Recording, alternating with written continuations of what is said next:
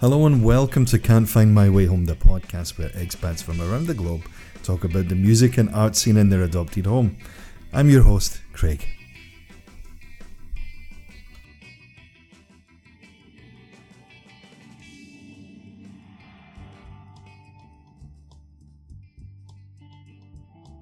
In this episode of Can't Find My Way Home, I was joined by Joe Pogson. Hailing from Australia, Joe has been settled in Hamburg for the past 4 years.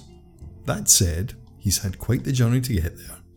London, Berlin, back to Oz, then back to Europe once and for all.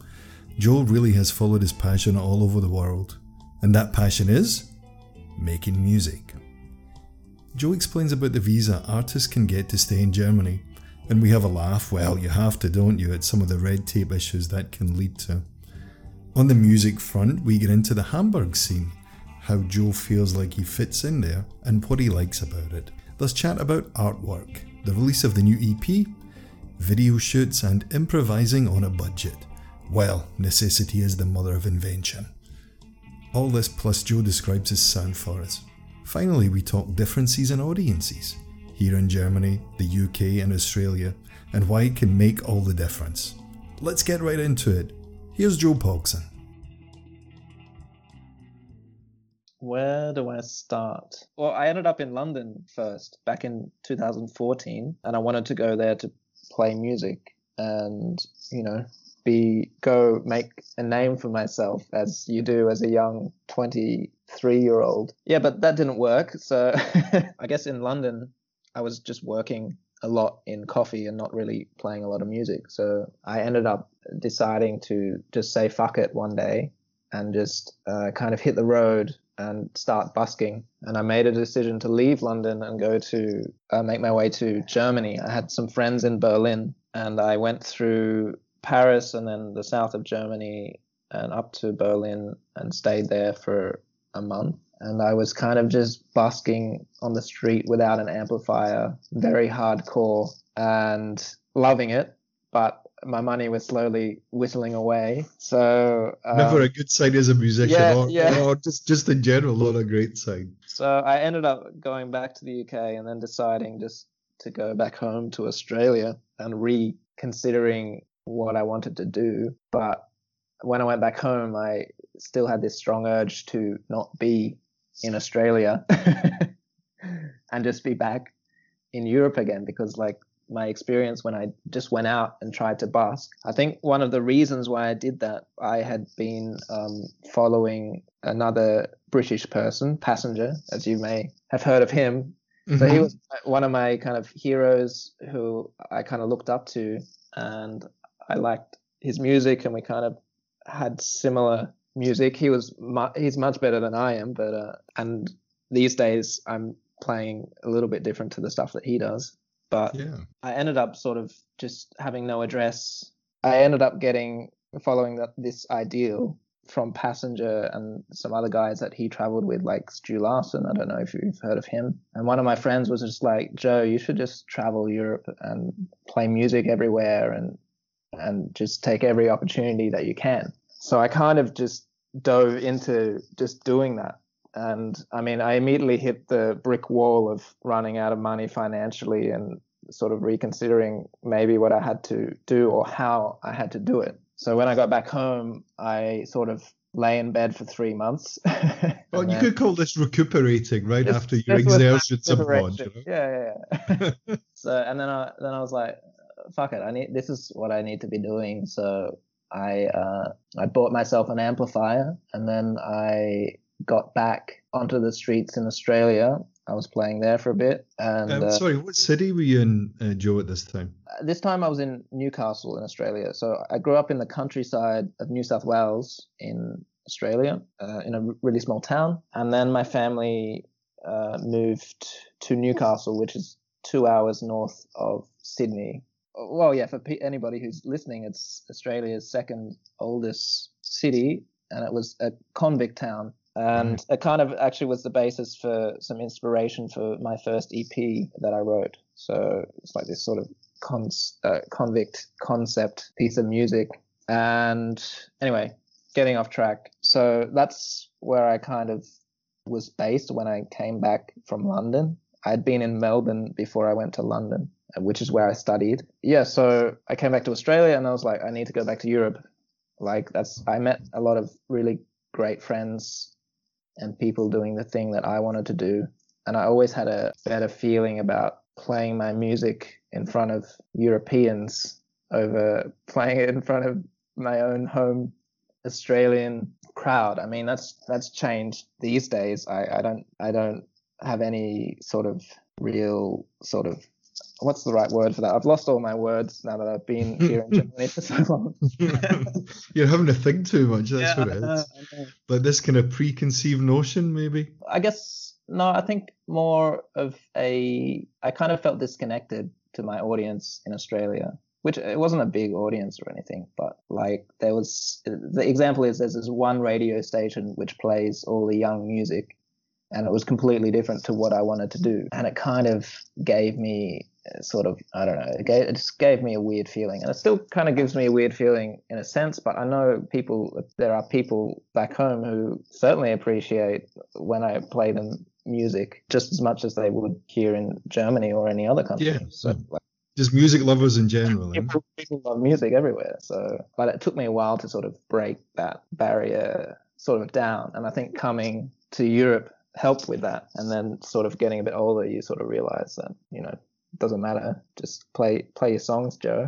And yeah, right. I went with a friend this time, and we toured together for 3 months. And at the end of that tour, I was on the edge of deciding to stay in Germany because, well, they had a visa that I could get as an artist. It was kind of also where I met where I made the most connections, friends who were doing music. And just socially. I think we had lots of gigs booked in Berlin and in Leipzig, and it was just a heap of people that I met, and I was like, oh, okay, this is a whole different world. And we did a bit of touring we went down to France as well for that time, and then we went up to Sweden and had there's a lot of crazy stories in there, which we can go into detail if you want, but I'll just be talking all night. And then I went back and I was like, okay, no, I want to stay next time. So I ended up recording an EP in my time back home with some friends there, and then I took that EP and came to Germany and ended up staying in Germany. So, and here I am 4 years down the track. That was your original question, was it? How did I end up here? That was it. You meander more than I, so I'm quite happy about this. I heard about this visa. Can you tell us a little bit about that? I don't know much about it. So basically the visa is you can work here in Germany, but just in music or your particular art. So it varies a little bit, like if you wanted to paint. But essentially you have to prove that, one, you're making money from it and that you can survive off the work that you're doing. That's about it. And then you just have to prove that you're have a residence here, and you can kind of extend that, I guess, as long as you're making money and paying taxes here in Germany. So I guess... I mean, was it quite easy to get for you? I guess it depends, like, because you have to sort out your health insurance, and you have to sort out like bank accounts, and you have to sort out all this stuff, which... There's a fair bit of red tape, yeah? Yeah, and also getting over the German language barrier is difficult at times. I'm pretty lucky because I'm living here with my girlfriend, and she's German. She helped me a lot. At the end of the day, they make you wait like in a waiting room for 8 hours just for like one appointment. And if you go in there and they say, oh no, you need this piece of paper, and you have to just go out and get it and come back next time and then submit it. So it's very, very time consuming, and they're not always, and you always get a different person behind the desk usually. You can never make a connection there. Yeah. Sometimes somebody will say one thing, and then sometimes somebody will say something completely different, and like it's not consistent.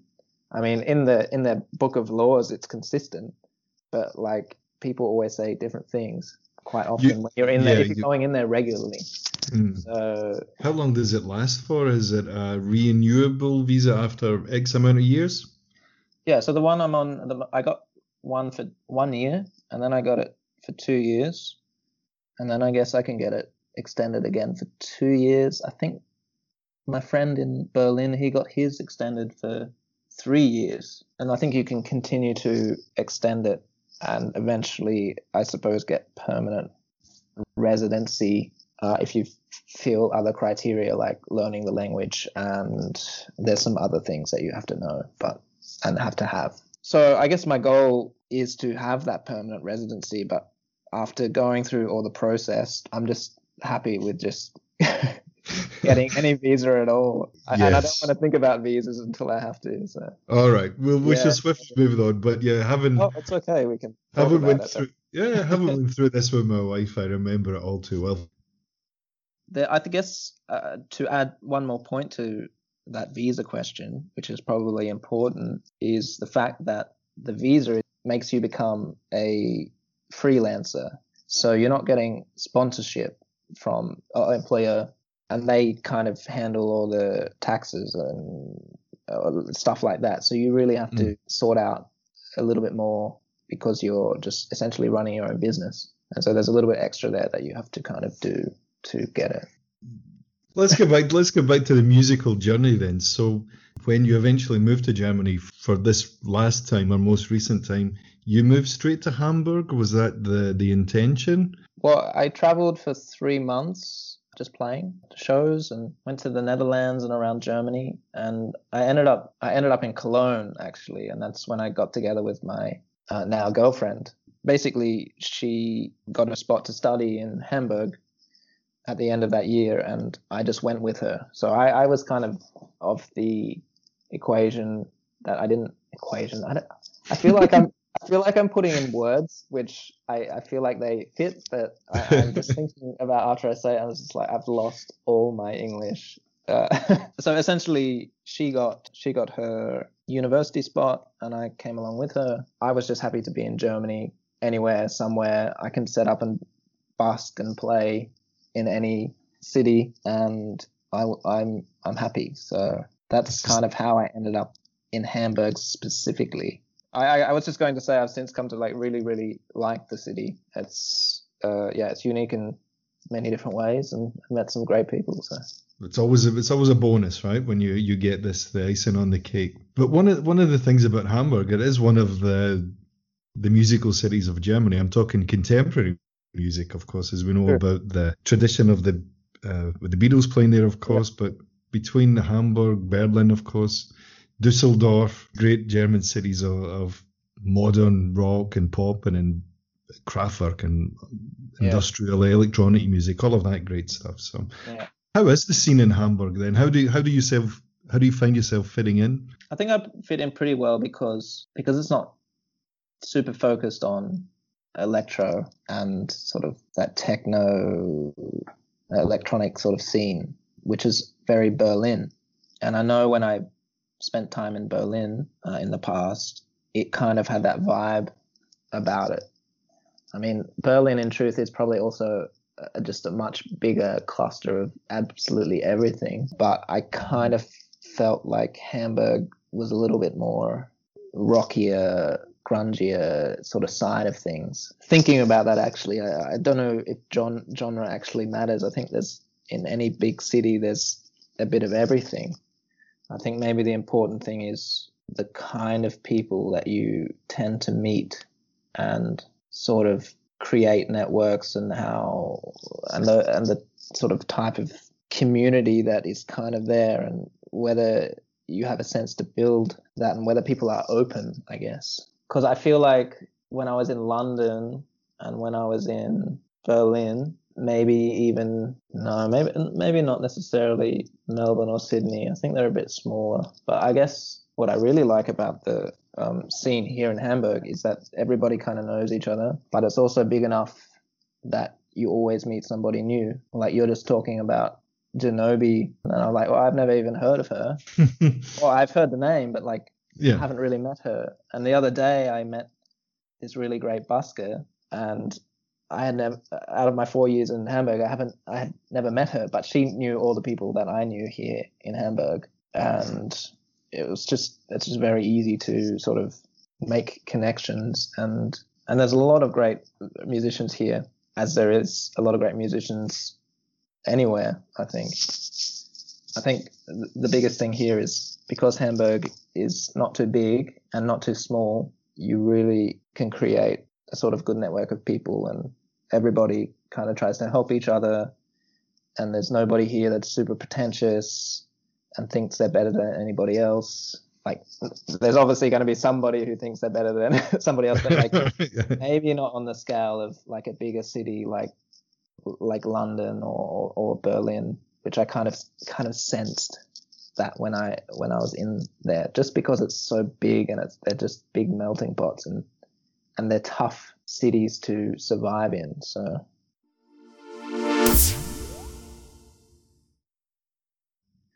this is a nice segue and then to talk about your own music, since we just kind of touched on how you got into it and the whole singing and playing and then taking your own songs and bringing them to life.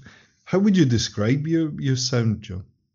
I mean, is there such a thing? Because sometimes it's not really the best to put things in boxes or to compartmentalize things like this, but I like to ask anyway. Yeah, no, I think it's fine to sort of, I would just say it's kind of dark folk rock, because I play, as you've heard, my studio recordings are with the band, and it's quite rocky, and a lot of the content that I sing about is quite dark, serious subjects, so I just say dark folk to people, and when I play with my band, it's rock. So and I kind of, I don't know, my influences are kind of like Leonard Cohen, Nick Cave, Bob Dylan, that sort of vibe. So yeah, but a lot of people ask me that. They pick up my CD on the street and they go, what does this sound like? Is it what you're playing? And because it has the band recordings on it, it's still the same songs, but they're just in a band format. So yeah, it's tricky to define sometimes, but I mean, yeah, folk rock is probably a good description for it. But I don't know, what would you say it is? Because like I listen to my songs when I'm recording them and when I'm singing them all the time, and I kind of lose sense of what it might actually be. I was reading some of the stuff that went along with it. It was the one about Jutland. It was recorded up there. Oh yeah, the Wolves. Yeah. The Wolves, yeah, and there's a little description that goes along how you made the record and where it was recorded, and just a few sentences. But that really short description made sense to what the music was. Yeah. This whole. I haven't been up that neck of the woods, but coming from Scotland, I kind of have a rough idea of what we're talking about, and it perfectly matched. It was this. It kind of encapsulated the feeling of being there and the kind of wild, windswept landscape and all that stuff. So it was really nice. Yeah, I think one of the nicest compliments that I got from somebody about that song was that it reminded him of his boyhood in Denmark, riding through the woods on a bike. Yeah, but I try to make my songs fit to the theme and the image that I'm singing about. So yeah, like it's open to a lot of change, because a lot of the songs I come up with a theme and an idea, and yeah, most of the time it's just me and a guitar, or we have a kit, an electric guitar set up. But like when I go into recording, when I take it from a recording standpoint, I really want to think about, well, what is this song about? What sounds go with this? And if it's just like 2 notes on a synth and nothing else, maybe that's what the song needs. And right. I guess you could call that very, very slow electronic music. Well, less is more. Yeah. But I think I am playing a lot with the acoustic guitar, so it's very acoustic folky. So I just put it into that kind of box, if you had to box it into something. I haven't listened to both versions of songs, your acoustic ones and the band ones as well. You really hear the difference, because the band really does add, well, it just adds more drama and more colour to it. Right? It's but when you hear it stripped down and stuff, it's a bit more intimate. I guess that's a better word to use. But, a bit more personal in this respect. Yeah. Maybe you could tell us about your discography then. the first CD that I had when I was traveling around Europe, that's not up anywhere. Like, I think some people have the hidden in CD. the archives. It's in the deep archives and it's never coming out again. Oh goodness! All right. But I guess the one that I was really proud of working on was the 7 Long Years EP, which is the one on Spotify in its entirety at the moment.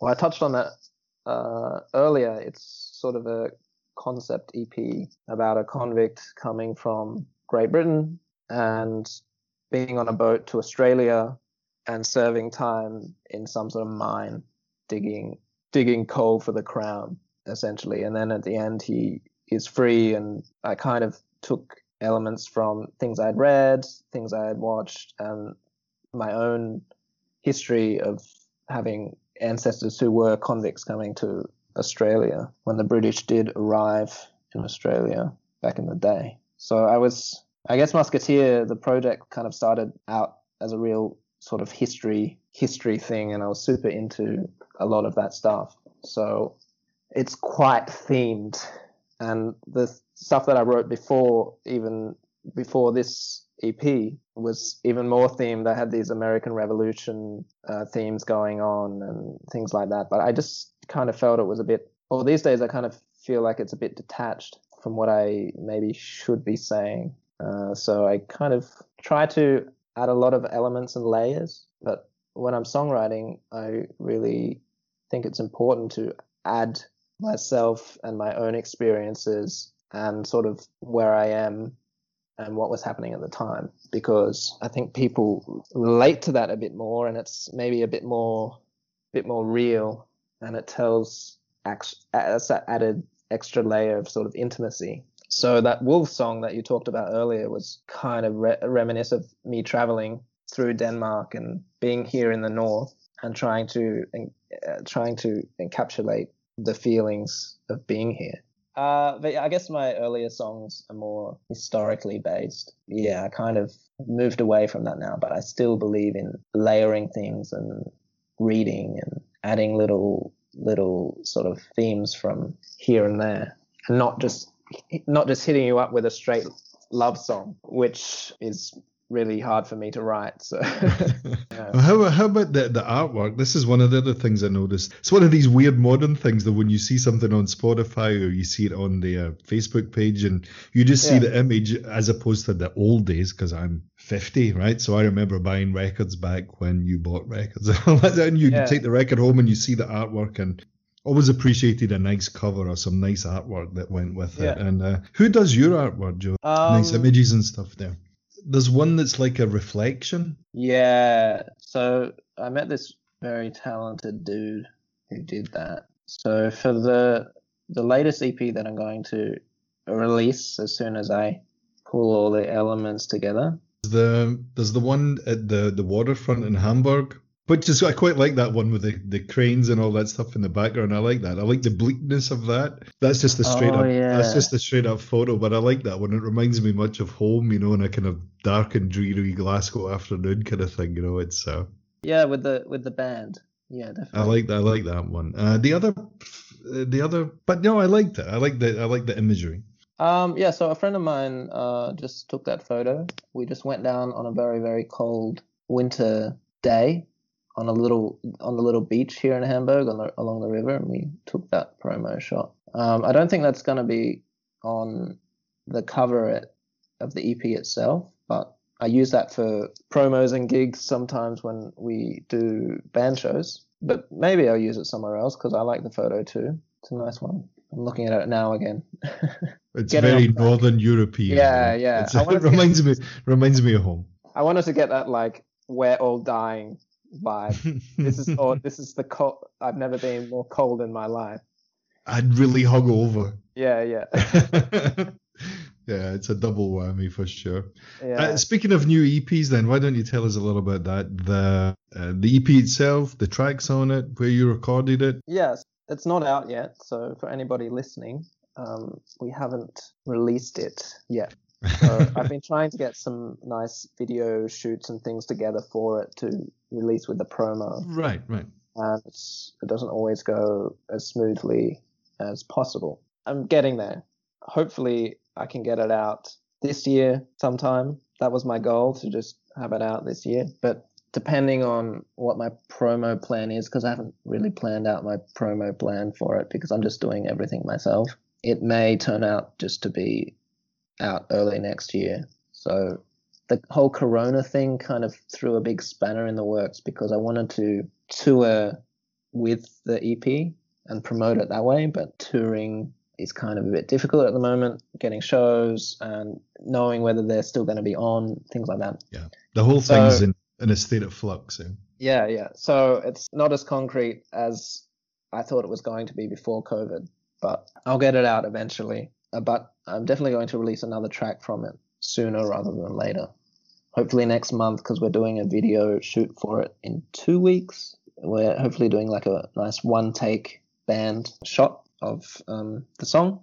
So I'll have a live version and a studio version, and I've also filmed an acoustic version for that. So I have plenty of material to go. But getting back to the EP itself, basically it follows kind of a rough story of a guy who gets a job on a boat and ends up catching a mythical sea creature and dragging it onto the boat. And the EP is kind of him or her, whatever the character is. It's usually kind of me referring to myself as the narrator and songwriter. So, but it can be ambiguous. Anyway, I'm going down another rabbit hole. Basically, I'll let you ramble on, man. It's all good.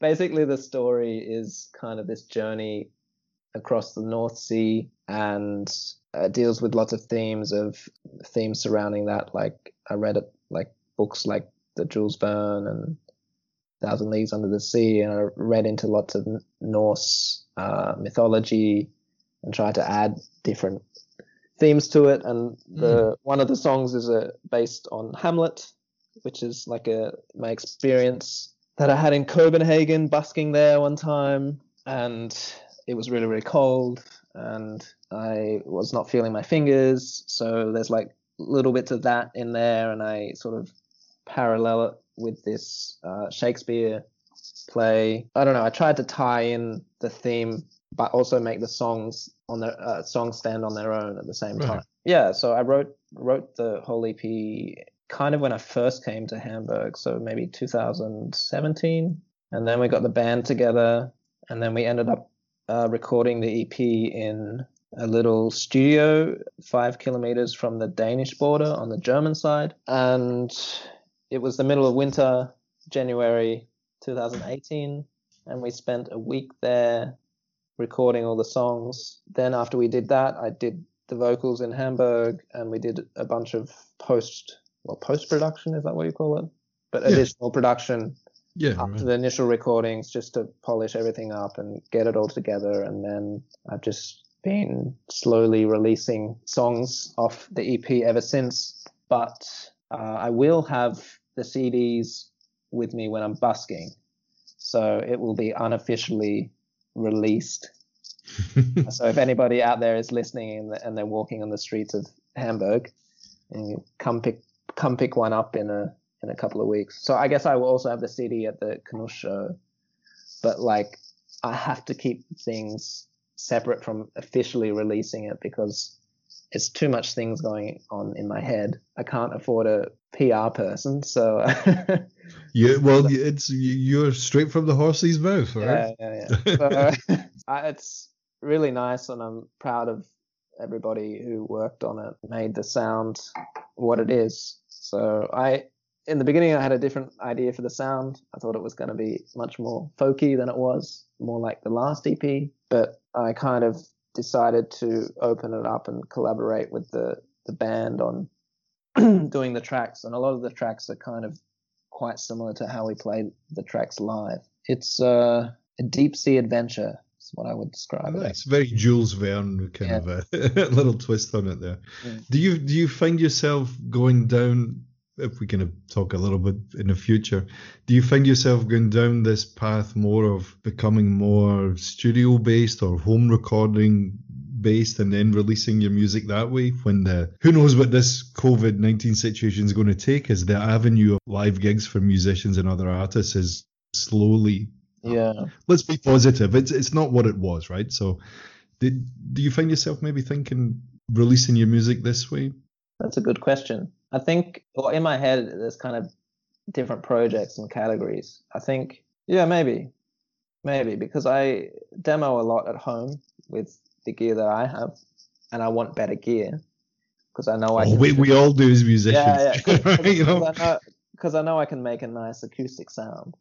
I've done a bunch of videos recently, which is just me and the guitar, and the sound has been really good. So I guess it just depends on the project and the songs. Maybe, we'll see. But I think as my end goal as in terms of creating a concept, getting it to the finished product, in terms of creating a studio EP or album, I really want to have the full production sound, visualize my full vision, because I can't do that by myself. I need help to do that because, well, I can't play certain instruments and there are certain tricks up my sleeve that I don't have that maybe the producer that I'm working with does have. But all the people that I've worked with, like the first EP we did in various locations and worked with a bunch of different musicians, and we just it was a very cheap production. I didn't have to pay a whole lot for the location. Like I didn't have to pay a full studio. Like we did strings in a church and they let us use it for free.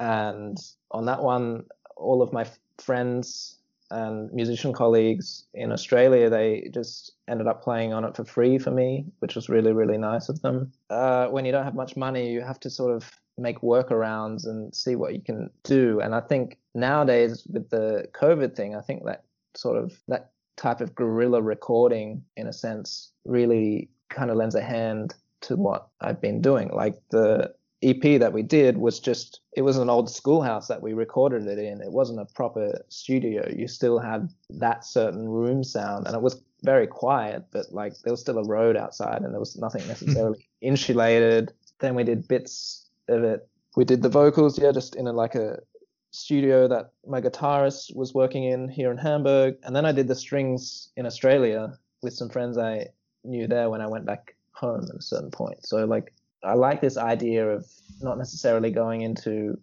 a fancy studio and paying all this money and necessarily getting all the musicians there and having this huge production. Like I like being able to get different sounds from different places. If I can get into a nice sounding room for less of the cost, perfect.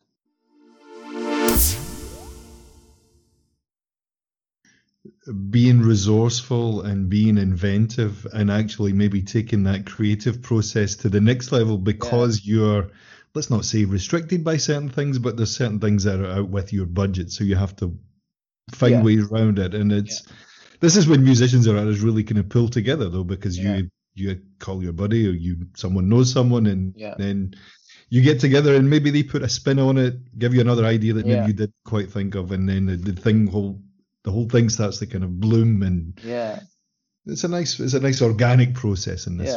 No, definitely. I love working that way, so I will try to do more of that in the future. For me, I can, as the artist, I can definitely hear it and feel it, and it adds that extra touch, I think.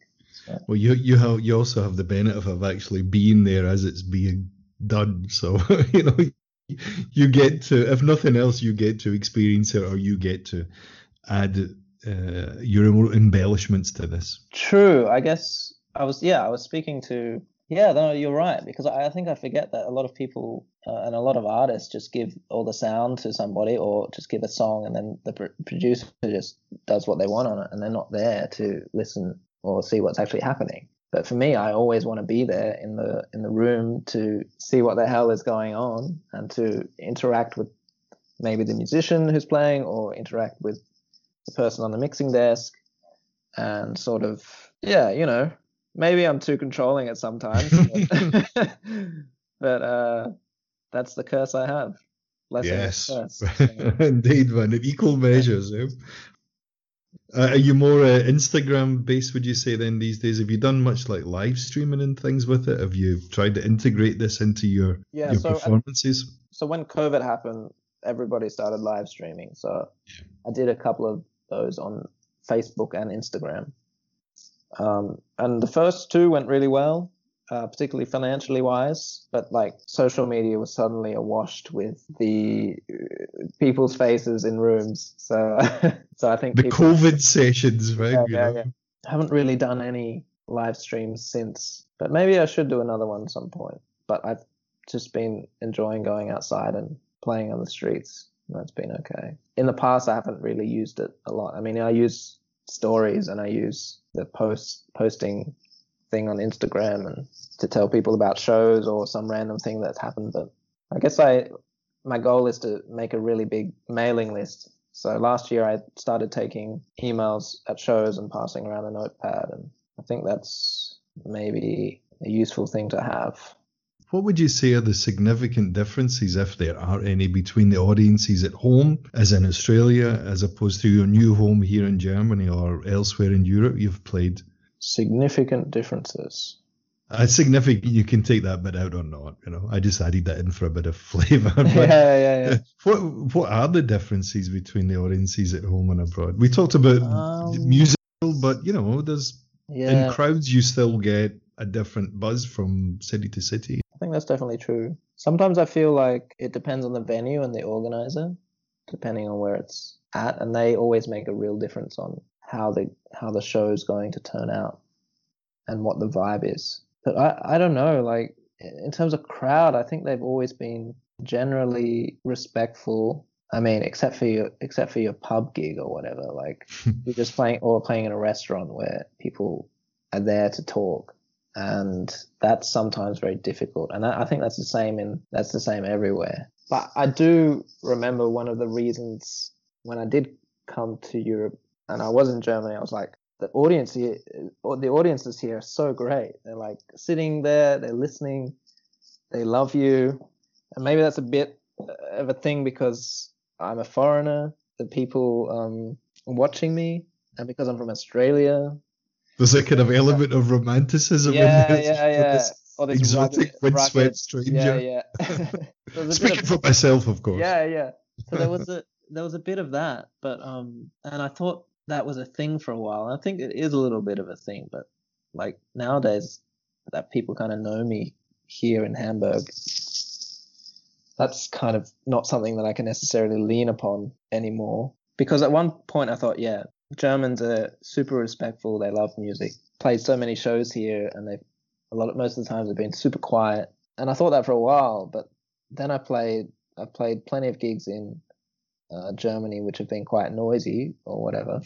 And then I went to the UK and back home in Australia and played gigs to people who were equally as respectful and quiet. I don't know if I can answer that question properly, Craig. All right, there we go. There's one for the books. But there is something slightly different to each place that you go. It's hard to put words to it. Or maybe I've just had too much wine, so and I can't. On the other hand, maybe you've not had enough. True. It's the old half glass, half empty scenario. Because I don't know. What about yourself? Depends. I was going to say I haven't played in Germany. Most of my gigging experience was in Korea, and you can go from one extreme to the other. You go play in a young environment, a young club, or a dive bar. Man, there's one dive bar in Seoul. It's no longer there. The owner passed away a couple of years ago, and it was called Woodstock. And anyone who's worth their salt, whether they played covers, originals, whatever it was, everyone had played Woodstock, and the equipment hadn't been changed in years. The equipment was really good at one point about 20 years ago, but it never, that was it. So you just had to make do with what you've got. But some of the best shows ever in there might have been 15 people in there all night, but the bounce in the room, the energy in the room, people up dancing, not caring, having a great time and just enjoying themselves. Other times you go to a really nice place and then it's the complete opposite. They're all sitting there. Like you said, if when you go to play a restaurant, these restaurant things are the worst because people are just there to eat and do whatever, and there's some guy playing Sweet Caroline or whatever in the background, and it's wrong place, wrong time. It just depends a lot. Actually, I did think of something, and then I just forgot about it. It's so annoying. There was a difference between...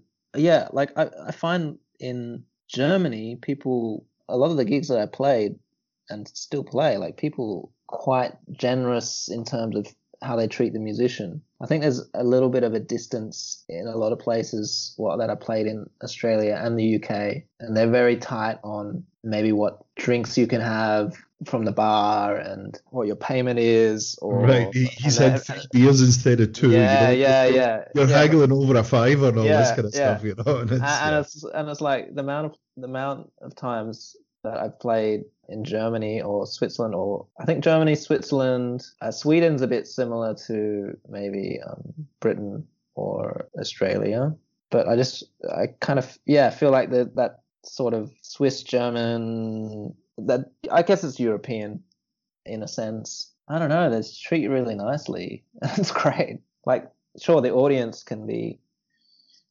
varied at times, but a lot of the times the hosts are really they're really into their music and they really like to treat the artists well.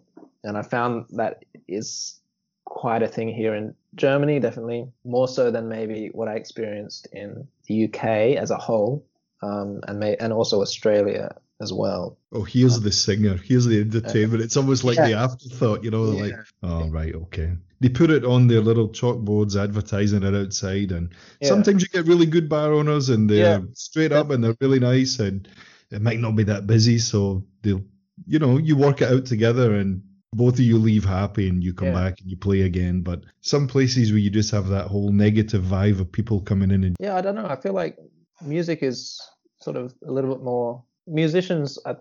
not necessarily music, but I think musicians are maybe a little bit more valued in Germany, definitely, more so than maybe Australia. I don't want to keep on speaking for the UK, but but I feel like Australia and the UK are quite similar. I mean, both countries love music, but there's kind of just a little bit of a slightly different attitude to how they treat the musician. No, I was just going to say, I think the punters, the people who come and see the show, well, obviously it's assholes, but like a lot of the times, wherever I've been, like people have just been so nice, and there's always people who really like what I've done, and that has not changed anywhere that I've went and played. Even in a shitty gig, there's always one person who comes up and says, who's been listening from the side over the noise, and come and said, that was cool, or like, I really like that. Yeah. Well, it certainly makes your night, right? When you get even the smallest of compliments, it really makes a difference to what you're doing and what you're trying to share with everyone. It's when you've had it from these tiny acorns and all that, and then you bring it out to the big bad world, and people are sitting talking about what kind of curtains they have, or Muriel's had a hysterectomy and all that, you know. And stuff. And meanwhile, here's you like a troubadour in full flow. Yes. One of those things, man. It's the perks of the job. Let's look at it in a positive. You have plenty of stories to tell. Plenty. Joseph, all the best, mate. Enjoy the rest of your evening. Thanks, Craig. Thanks for having me again. And cheerio. Cheers.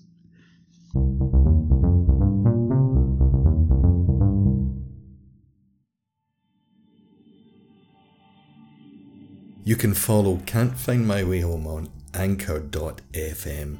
Simply search for Can't Find My Way Home. On Instagram at can't.findmywayhome. On Facebook at Expat Music Pod. Spotify, Apple Podcasts and Google Podcasts. And wherever you get your podcasts from, I'm pretty sure you'll find us there too. Until the next one, this is Craig saying cheers.